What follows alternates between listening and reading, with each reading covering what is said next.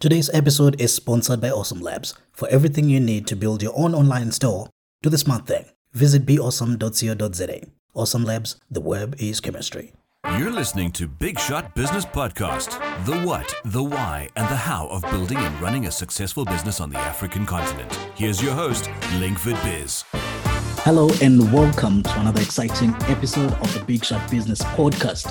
Today, I'm with Bright Hlongwane. He's the managing director of Isimangaliso Group, a branding, media, and marketing communications company based in South Africa. And he's also the SG at Youth in Business South Africa. Bright, welcome to the show. Thank you very much for hosting me, and thank you very much for the invite. As mentioned, I'm young, so I believe whatever we talk about will relate to the young people of South Africa. Indeed. They are the future of the country and the future of the world, really.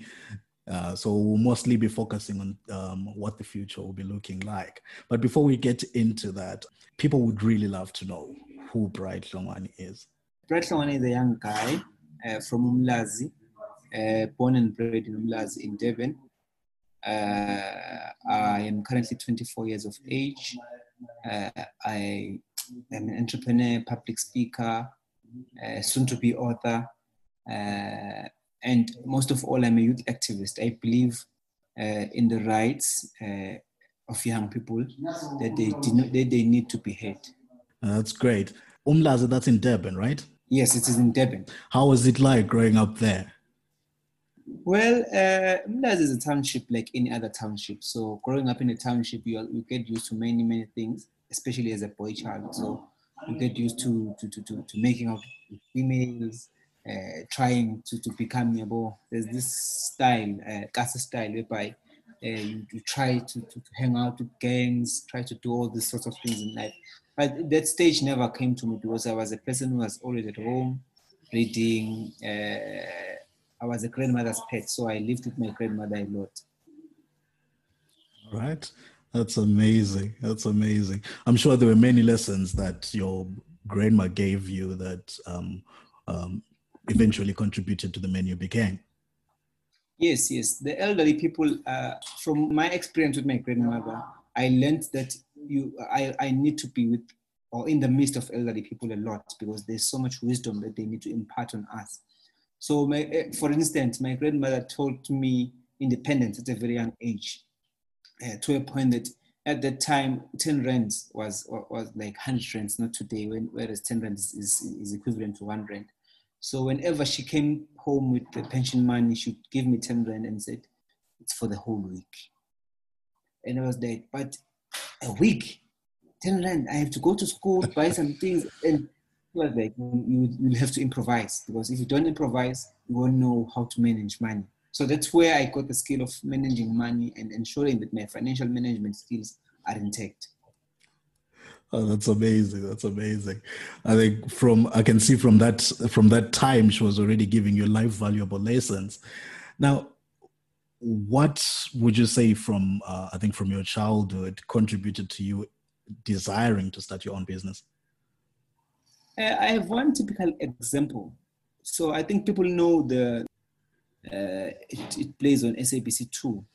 So at that time, there was still Abo Tandaza, Abo Dubs and whatnot. So I got used to the love of loving Mkobo Milling. It was called Mkobo Milling at that time. Right. So whenever I came back from school, I'd go outside, take some two paint cans, take a lid and put it on top and create myself like a Mr. Office, like I have an office. From there, I think that's where I began loving the office space, because that's how I got used to having an office, because that's where I tried to dream of having an office space and eventually trying to implement it. Oh, very interesting. It's amazing how things that we do from our childhood tend to spill into the rest of our lives as we go. They do have a lot of impact, because I think that was an indication. And Mom told me a year ago that I saw there that along the way or along in your lifespan, you will have an office of your own. Oh, that's impressive. Would you say your family was a very supportive family? Like when you started out and said, okay, I think I'm going to start my own business? They were, at times, but they are a typical black family. So I call them the Thomases. You see, you do know Thomas from the Bible, right? Yeah. Who believe in seeing. So they want to see something first before believing in it. So from them, initially when I came to them and told them that I'm starting a business, they thought that a business was something equivalent to Transnet. So that gave me a pressure, because they don't know that a business has to start small, eventually grow to being at the level of Transnet. So I had to convince them that, no, as I have started a business, you need to support me. You need to be there by my side. You need to be the very first cheerleaders I have, because I can't go out and convince the public to say, come, let's start business, if you yourselves in my own territory don't believe in me. So they were convinced. Yeah. So I can safely say that I managed to convince a predominantly black family which believes that the only way is the employment way. That's impressive. And I think it's something that from time to time we all have to go through, especially on the African continent. Now, what got you to say, okay, this is the particular business that I'm going to choose? Or what really led you into the industry that you finally got into? Because I started my business at a tender age, I had no skills, I had no experience. I then thought, what could I possibly do that resonate with me at the current space I'm in? So I thought of media, because Ismail started as a photography company. So initially it was a photography company, going out to events, weddings, conferences, taking photos, then those people would pay us for that. Then eventually we became a fully fledged marketing agency. From there, we then developed that, no, our business model will need to change into becoming a fully fledged marketing agency, because we now know the media space coming from a photographer point of view. Then I went to school, I studied, I then became well-versed in other skills and expertise. We're now venturing into other industries, because we don't want to do something that would have an impact or a bad effect along the way. All right. So once you got started and you have decided which industry that you wanted to get into, how easy was it to find other people that were willing to join you and say, okay, this is the vision you have, and they'll be willing to join you to take that vision forward? Was that an easy thing? Yes, it was, because I only have one business partner at Simangaliso. Right. Very, very, very hard-headed. Not easy to convince, very hard-headed. So whenever we have to take decisions, that's why I said to him, no, these days you need to at least get to introduce other people so that you can be at least 5. So that when it comes to voting, we don't have an issue of 2 people. So if it's not my way, it's his way. So we need that equilibrium, so that whenever there are decisions that need consensus, we won't have an issue. So at the moment, I can simply say I'm happy being in partnership with Mluleki, because I've learned a lot from him, and he's also very, very, very instrumental in the growth of the business. And he's a hardworking individual. So working with someone who shares the same vision, who has the same spirit, makes the job easier.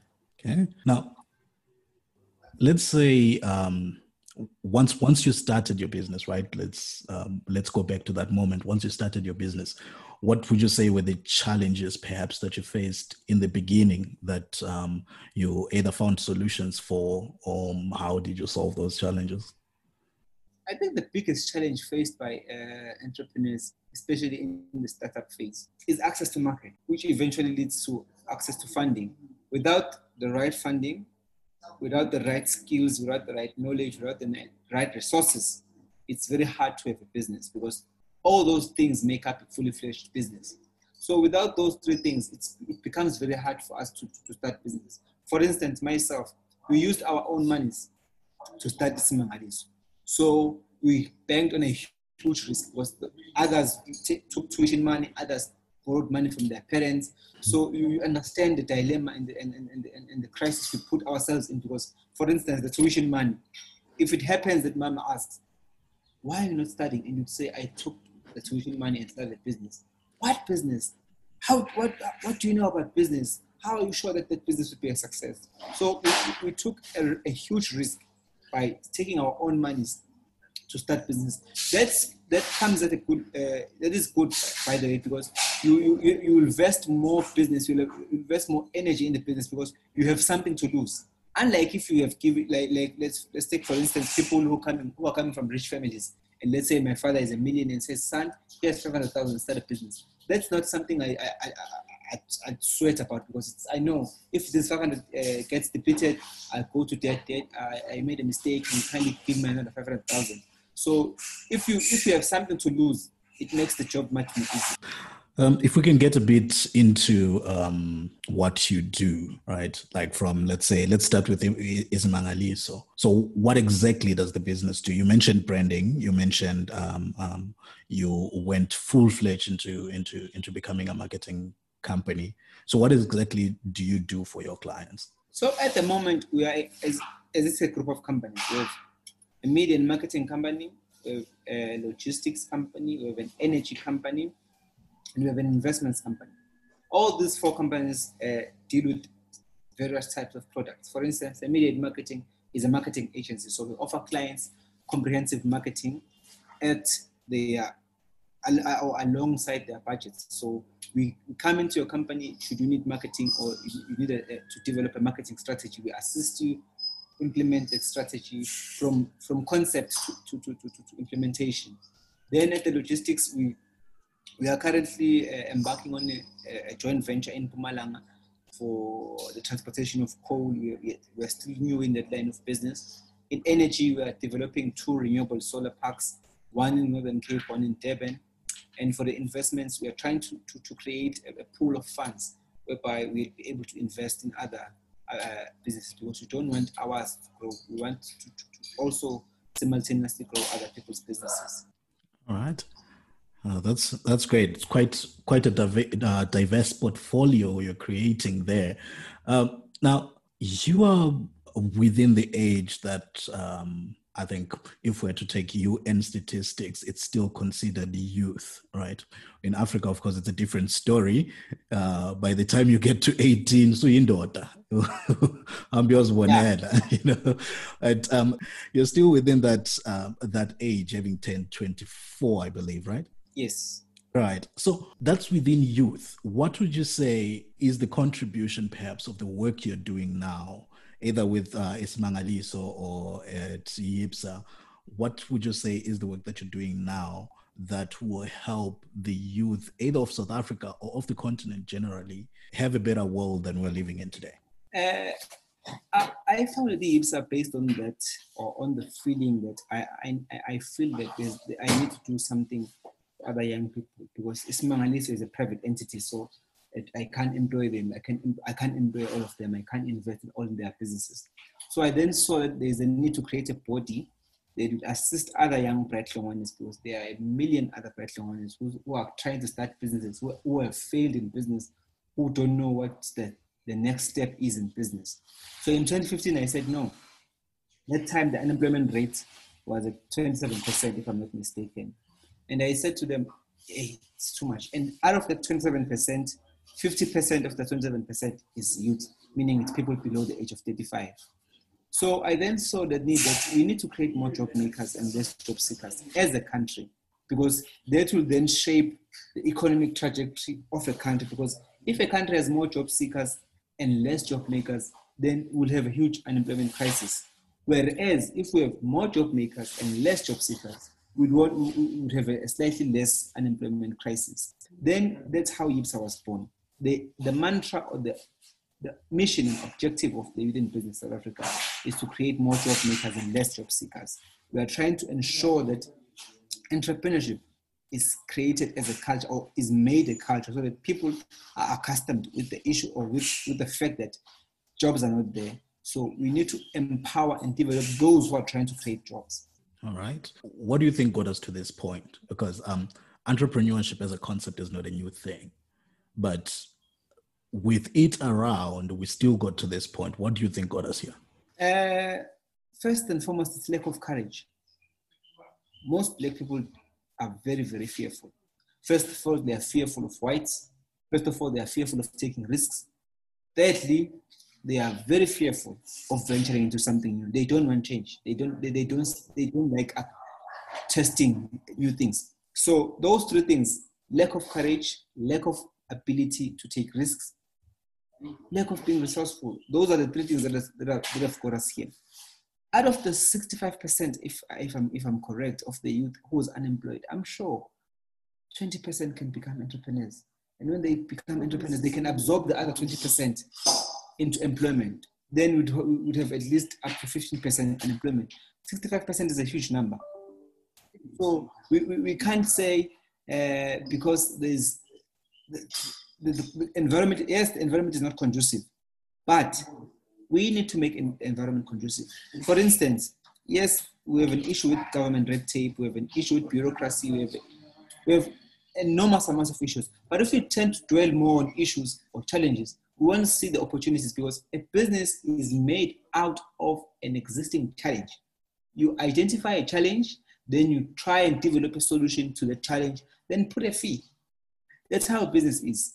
For instance, those who are now providing internet service or the online or virtual meetings platforms, they saw that the world now, we live in a globalization era. So people, for instance, there's a person in America who wants to meet a person in South Africa. So there needs to be a platform where they can meet and see each other without seeing the distance between them. So they identify the challenge of people not being able to meet, then they develop the solution, and they are putting a price for it, and they're making millions out of it. Indeed.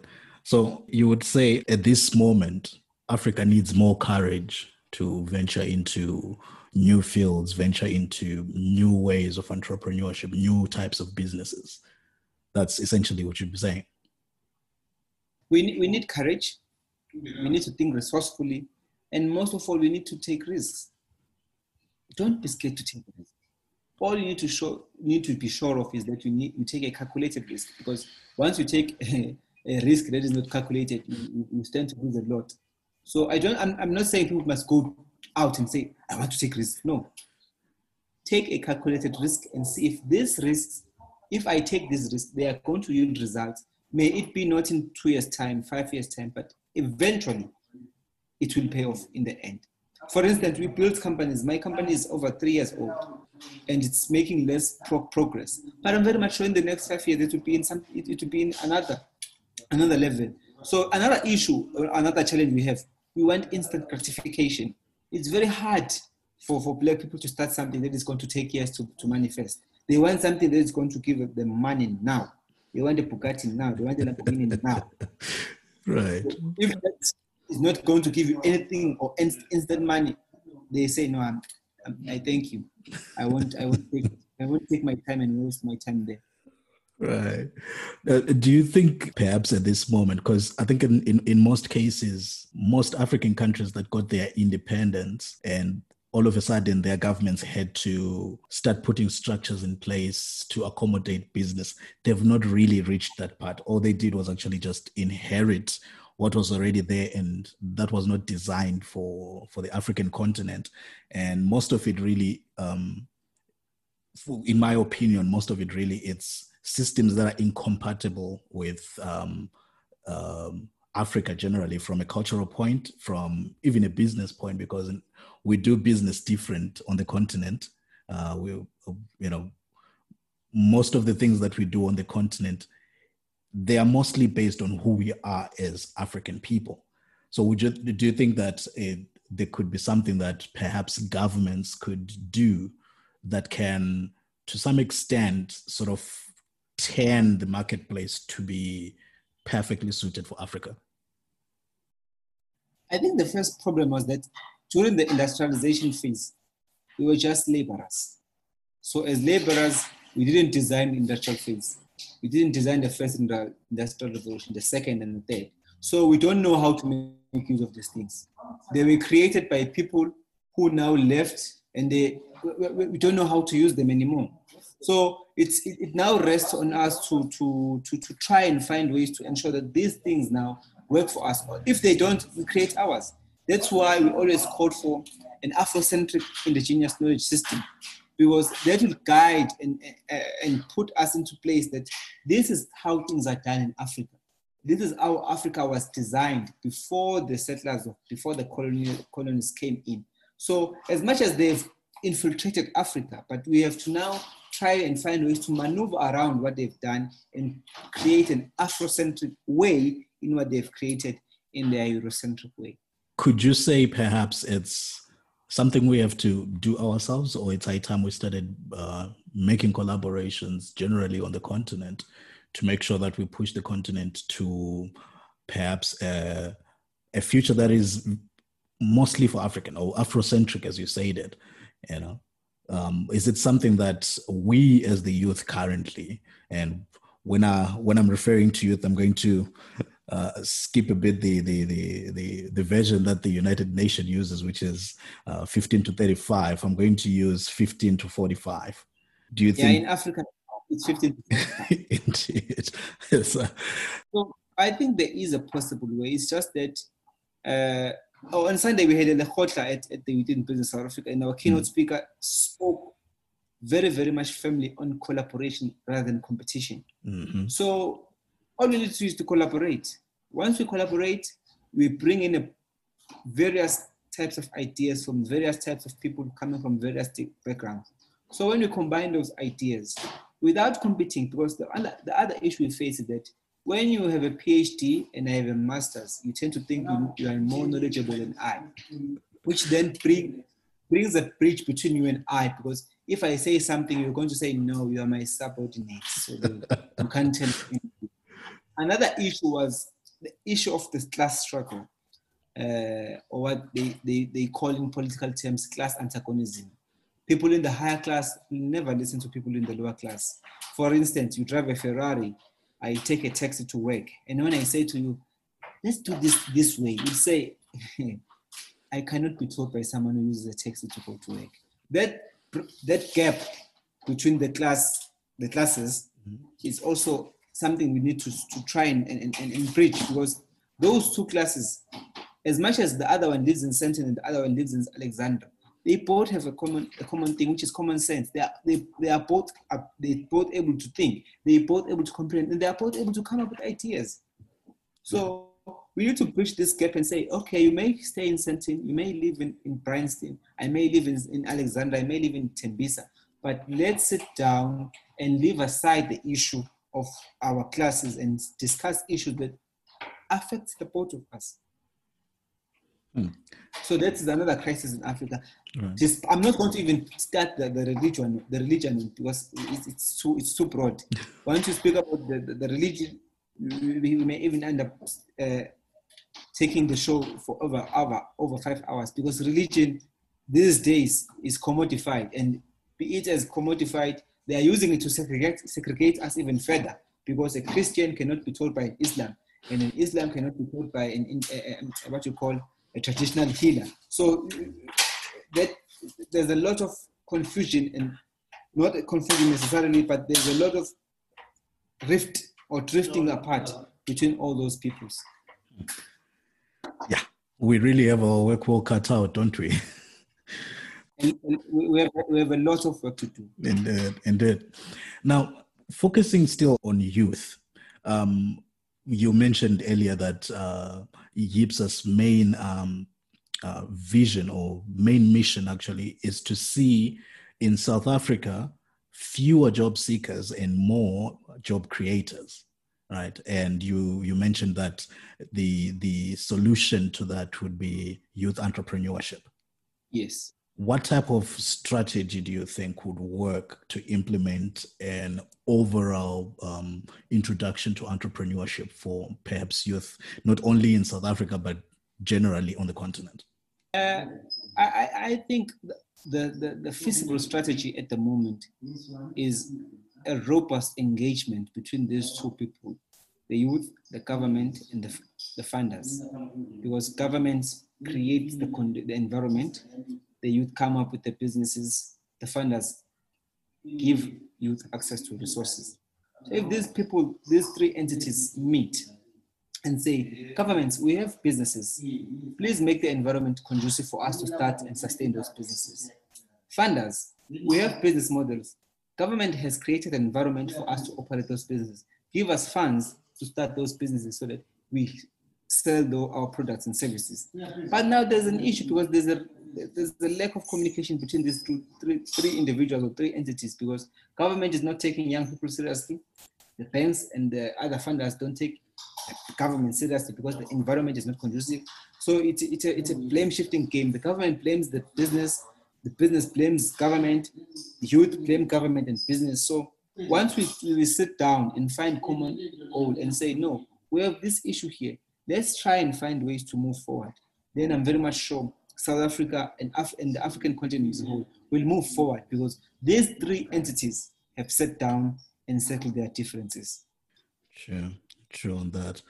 And indeed, we really need to get to that point where we can talk to each other, and get to understand what the continent or what our countries need, so that we can move forward, especially youth entrepreneurship. It's something that is very, very dear to my heart, considering that we are on the most youthful continent in the world.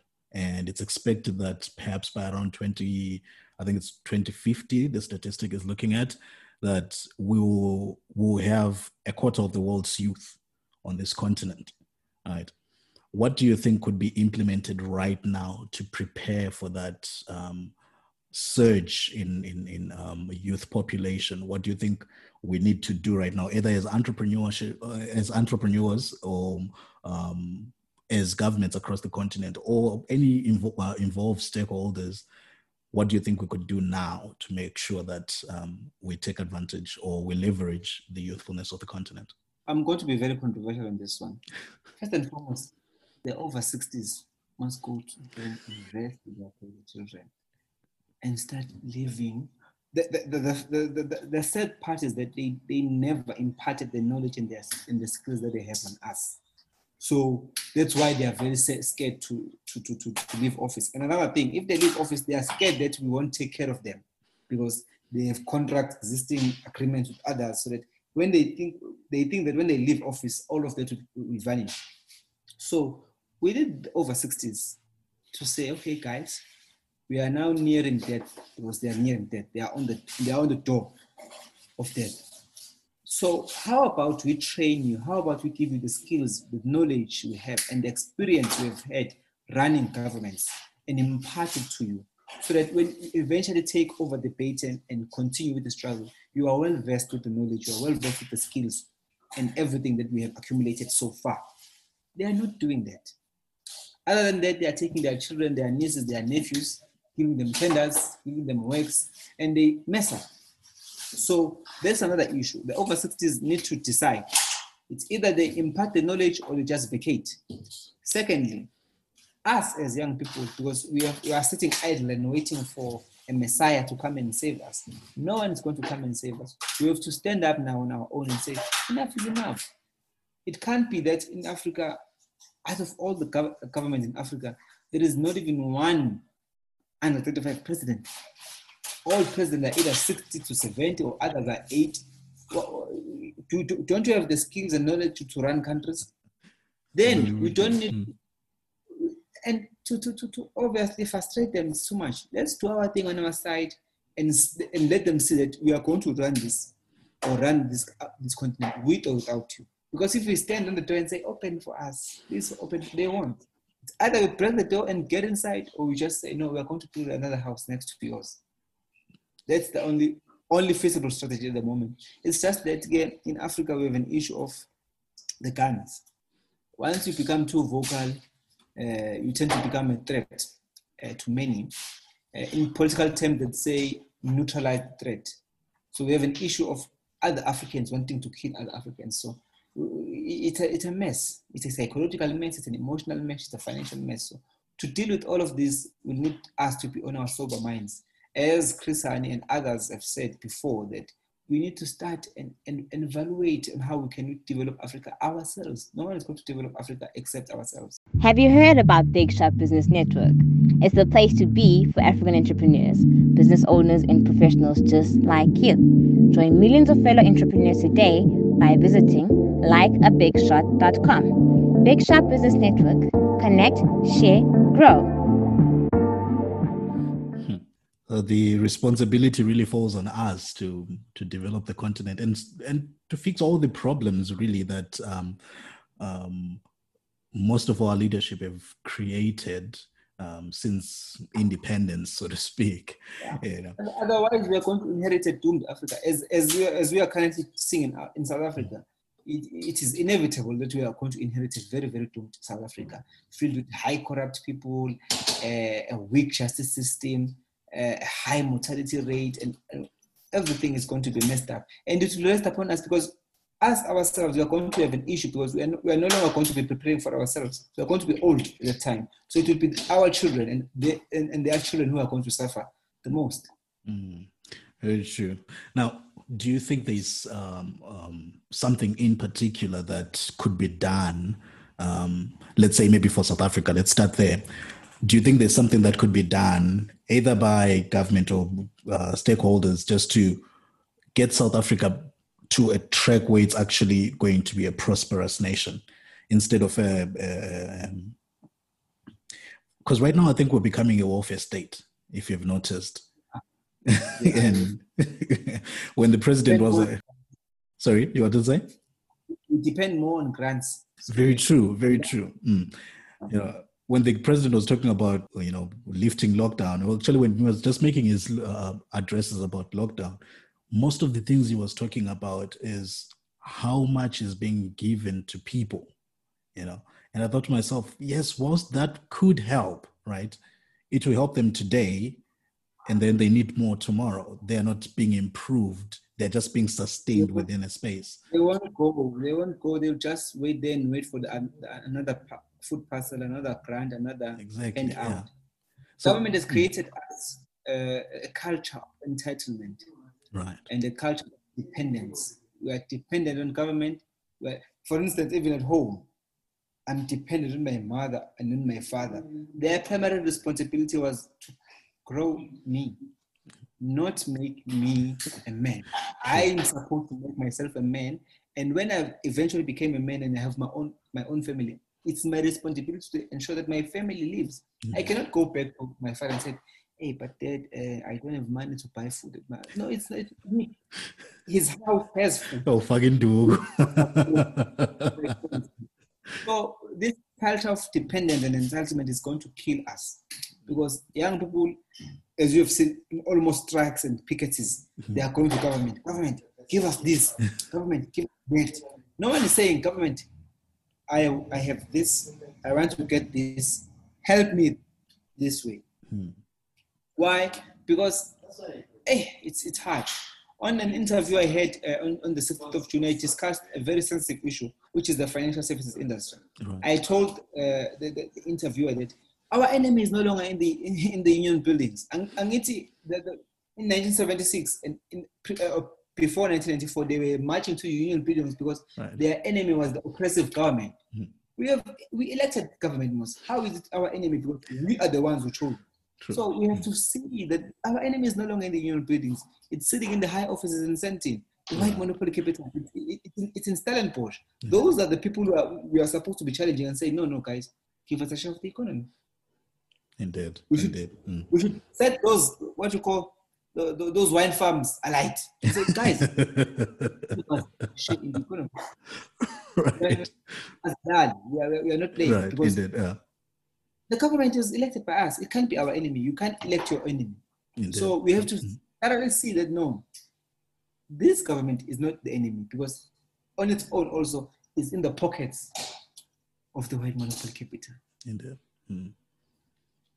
Oh, that's really fascinating. I was really trying not to be controversial on this one today, but since the floor is open. Controversy is inevitable because we live in a world whereby everything is interlinked. For instance, everything is run by the people or the cabal that lives in Stellenbosch. So whenever you talk about these things, there's no other way other than to mention them and say, no, we know you. We know that you know that we know. They know that they are very well aware that Africans are now beginning to see. No, something is happening here. Why is that there are only 5 banks in South Africa, but there's no black-owned bank? Why is there 5 big insurance companies, but there's no black-owned insurance company? What? Why is that? Why are we giving our money the people whose fathers and grandfathers oppressed us. True. Why? Indeed. Are we that gullible?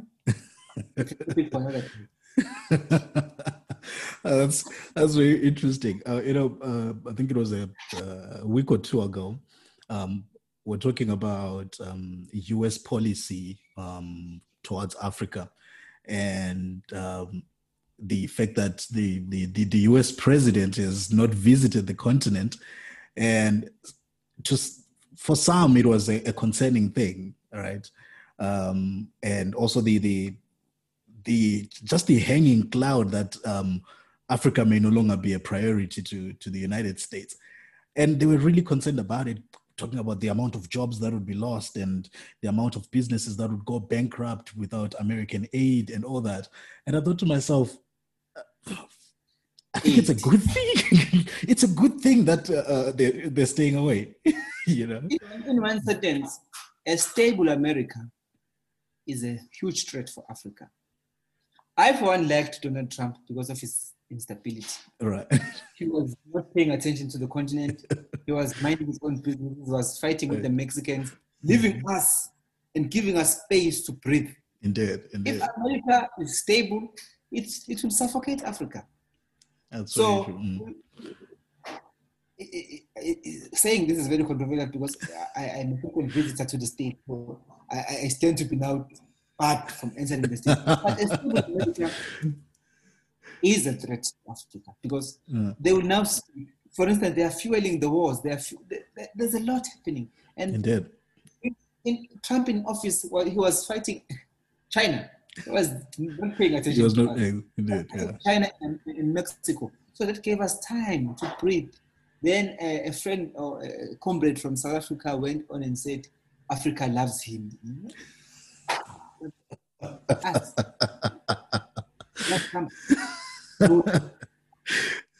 Oh, but man. I agree because we loved him. I still love him because he was not paying attention to Africa. Right. Let Africa run his own business, and he focused on other matters. Right. But let's hope he's going to also give us space to breathe. Indeed, I really hope you will, because I can tell of markets that became open because America was no longer providing or was no longer covering that gap, and markets opened up in textile, markets opened up in mining, and all of those things. Happening. Exactly, you know, and even when he tried to bring in what was the name of his Prosper Africa, that project, it didn't get fit because Africa was focused on somewhere else. Exactly, you know, and we need that internal growth, you know, which is why I applaud the work that you're doing at YIPSA. We need that internal growth, and currently the youth, I think, are the people to do that. A wise man once said, when two elephants fight, it's the grass that suffers. So eventually we were suffering, but not as severe because the elephants were moving around everywhere. They were fighting, and they were not fighting in one particular grass. So it affected the Asian markets, the Latin America. So it affected everyone. And that gave us time to grow our little grass. So as Africa, we need African solutions to African problems. True. Very true. It's the only way forward. It's the only way we are going to heal Africa. It's the only way we are going to take Africa forward. But the issues that we have people who are at the front or in the front line who are friends with Americans, who are friends with Europeans, who are friends with Chinese. So they are Africans by birth, but their heart desires to be Americans. Others, their hearts desire to be Europeans. So we have those issues. In simple terms, we call them or we label them sellouts because their heart wants to be in America, their hearts want to be in Europe, but they are in Africa. That's why President Putin said Africa is just a grave. People are only buried here. Others have Swiss accounts. They go to Italy for shopping. We take vacations to the Bahamas. We are just a grave. People come here to die and rest in peace. And nothing grows. Indeed, of course. Oh wow, that's interesting. And now, focusing on entrepreneurship, what would you like to say? Perhaps some tips for entrepreneurs on the continent. Somebody says, "Hey, I want to start my own business, but maybe I have no idea where to start. Or I want to start my own business, but what are the things that I should look out for? You know, if you have perhaps some tips for African entrepreneurs. The fact that you already identified that you want to start a business, it's commendable, because you have identified that now I need to be an independent person. That's now, let's work on that. I always tell people that once you lit a fire, which is you ignite the entrepreneurship within you, work extremely hard to ensure that that fire keeps burning. If it needs you to attend entrepreneurship courses, do that. If it needs you to go out and test the product in markets, do that. Do whatever it takes to ensure that the spirit of entrepreneurship or the fire of entrepreneurship within you keeps burning. Because once it stops, you die. So the tips I could normally give young people is that take risks, have courage. Have courage to even go alone. If, for instance, if your family says, no, we're not supporting you, it's fine. You still remain your family and say, okay, guys, don't even bother coming to me when this thing is happening, because we're the ones that you are disassociating yourself from. Right. Yeah. Also, think resourcefully. People, it's not I believe not everyone has the skill of thinking on their feet, but I tend to encourage people to try and get it. Be able to think on your feet. For instance, when you see that, for instance, in your local or in your community, there's been no electricity for the last 2 days, and you have a generator. So people come and charge their phones in your homes, charge their laptops using a generator. You are going to make money. Buy another generator. So when it happens again, you are able to get that small amount of money. So in business, it's about identifying the problem, providing the solution. That's how you make money. It's easy as that. That's beautiful. That's beautiful. Now, if we are to look, perhaps, let's say, in the next 5 or 10 years, what opportunities are you seeing from your side that you think African entrepreneurs should take advantage of? There are extremely lots of opportunities, but it will depend on governments. For instance, if government imposes more tax incentives or tax tariffs on imports, it makes us get that strong advantage to start reviving the manufacturing industry, reviving the agriculture. I once challenged the AGOA deal that former President Mbeki signed.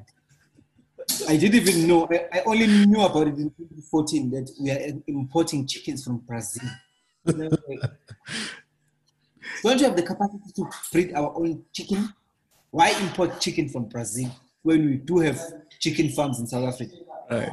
So those types of deals, we need to look at them and say, no, there is no need for this type of deal. Why do we need to import chicken? Why do we need to import beef? We need to import things that we don't have. Indeed. But then we have bilateral agreements that we can run away from. So I think government needs to go back to those agreements and say, okay, guys, but okay, China, you want to supply us with fabric.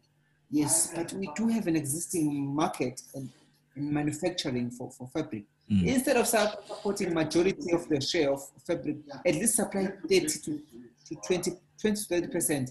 Then the rest will be sourced locally.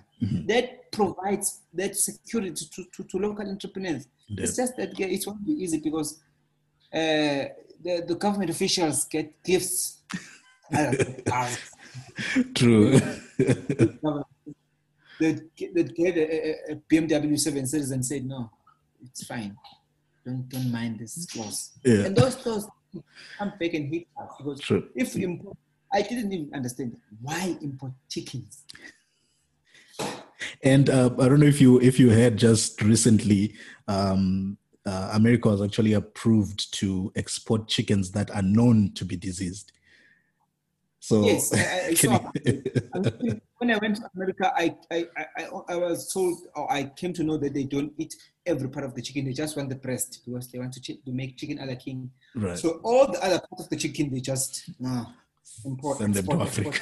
Well, did they hear us saying we are short of chicken wings or chicken thighs? No. Even have better chicken than they do.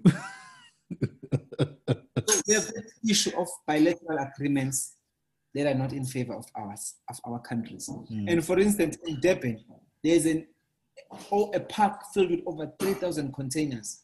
They are not going back because they are empty. They came here full, and they are going to remain here because you can't ship an empty container bag. Yeah. So we have an issue of importing more than exporting. Then how are we going to survive? Because our survival depends on that we export more and import less. Indeed. Even the growth of the continent depends on that as well. Yeah. But I'm happy that they are trying to test that Africa Free Trade Agreement, but it won't happen because we don't have the right infrastructure. The roads are not well, the ports are not well, and we need the services of Chinese engineering companies because they can build roads in 2 days, whereas a local engineering company or a local construction company can build the road in 17 years. And that road in 2 months' time after the launch we'll start potholes. Oh boy. This is an issue that we also need to address. True. Sometimes I actually think we have brought ourselves to this point because I remember, I won't mention names, but I remember when I was in Cape Town, you would see RDP houses being built, right? You're like, okay, this is a great thing. Community is developing and people will soon have housing, right? And then the guy that is doing that, he just works on the project up until window level. He gets paid by the provincial government and the guy disappears. And now they have to find another contractor to try and finish that. Why do you even wait for government to build you a house? True, very true, yeah. In Africa, a man is seen as a lion. A lion goes out and hunts for the children and comes back and shares what he hunted with children. And a man's primary responsibility is to provide shelter. I have even seen men in the street, we want houses. We are unemployed. We want house. It's shocking. Very true. The structure of Africa makes a man the head. Indeed. And the role of a head is to think, is to try and conceptualize strategies, then inform the body to implement. The primary role of a wife is to organize everything that a man has brought into the house. That's why it's not a responsibility of a man to go and buy groceries. The responsibility of a man is to give the wife money, go and buy groceries, because you won't know what to buy, because you don't know how to mix those two things. Indeed. But then we have an issue. Government has made us very, very dependent. I want a house. Government must build me a house. It is really a crisis, yeah. Government has built you a house. Let's say a globe doesn't work or there's an issue with lighting. My house doesn't have light. Government must come and fix the light in my house. Wow. We've really gotten to a very sad point indeed, as a continent. This happens in most countries on the continent, and you look at it and you think, I think it was Professor Lumumba that was saying, who has bewitched us? I'm very much sure that one has died already. He or she is no longer alive. So anyways. There's one thing that he said, Professor Lumumba, he says, we elect hyenas to take care of goats. And when the goats start missing, we wonder why. True, very true. And that also tells us, that also tells us the amount of work that we still have to do on the continent. And I believe it's up to the youth, because as you said, the 60s must go. They had their time, and the world was not better for it after their time. So it's high time they just moved out of the way and let us. It's even shocking to have someone who has served in the Mandela cabinet, served in the Mbeki cabinet, Zuma cabinet, and still wants to serve in the Ramaphosa cabinet. Why are you so greedy? Indeed. Are there no other people who are capable of running that department except yourself? Right. There's a crisis. Indeed, there's a huge crisis indeed. And just in closing, we're kind of running out of time. Is there perhaps maybe a word of encouragement that you'd like to give to entrepreneurs on the continent? Because the situation is really dire at the moment, and looking at it, we could all do with some words of encouragement. Perhaps if you have something you would like to say. I think this now needs me to be a bit serious. I'm in a construction site, so there's a lot is happening. Uh-huh. So I think this needs now me to be able,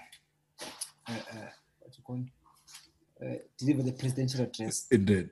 So my message to my peers in South Africa and the African continent is very simple. We should start asking the right questions. And we have only one theme that cuts across. It's just a simple sentence. Nothing for us without us. We can't be seeing ourselves sitting in the background whilst people who are over the age of 60 are saying, we need to develop youth. We need to ensure that youth gets, they don't know what we are going through. They don't go through what we are going through because their phase of being youth was in the 60s and the 70s and the 80s. And that environment is not the same as we are in. So I have only 3 words that I'd like the young people to look at, investigate, and try to bring them closer to them. Courage, resourcefulness, and risk-taking. We need to ensure that these 3 words are familiar to us. We need to have the courage to go after what we want. We need to have the mind that is resourceful enough to say, okay, we are here. We want to go here. What do we need to proceed to the next step? We need to take risks. You see, I've taken a risk by discussing very controversial issues live on a recorded session.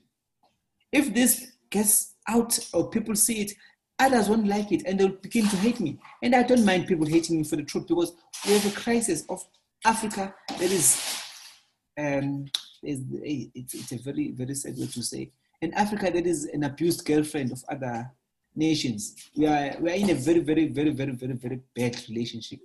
In fact, in South Africa, we label it as gender-based violence. We are being gender-based violenced by other countries, and we are sitting idle because they give us food. It's a similar case to a home whereby a father rapes his kid, and the mother and other children say, we must not report to the police because we go hungry. No, we would rather go hungry than stay with a beast who's preying on kids.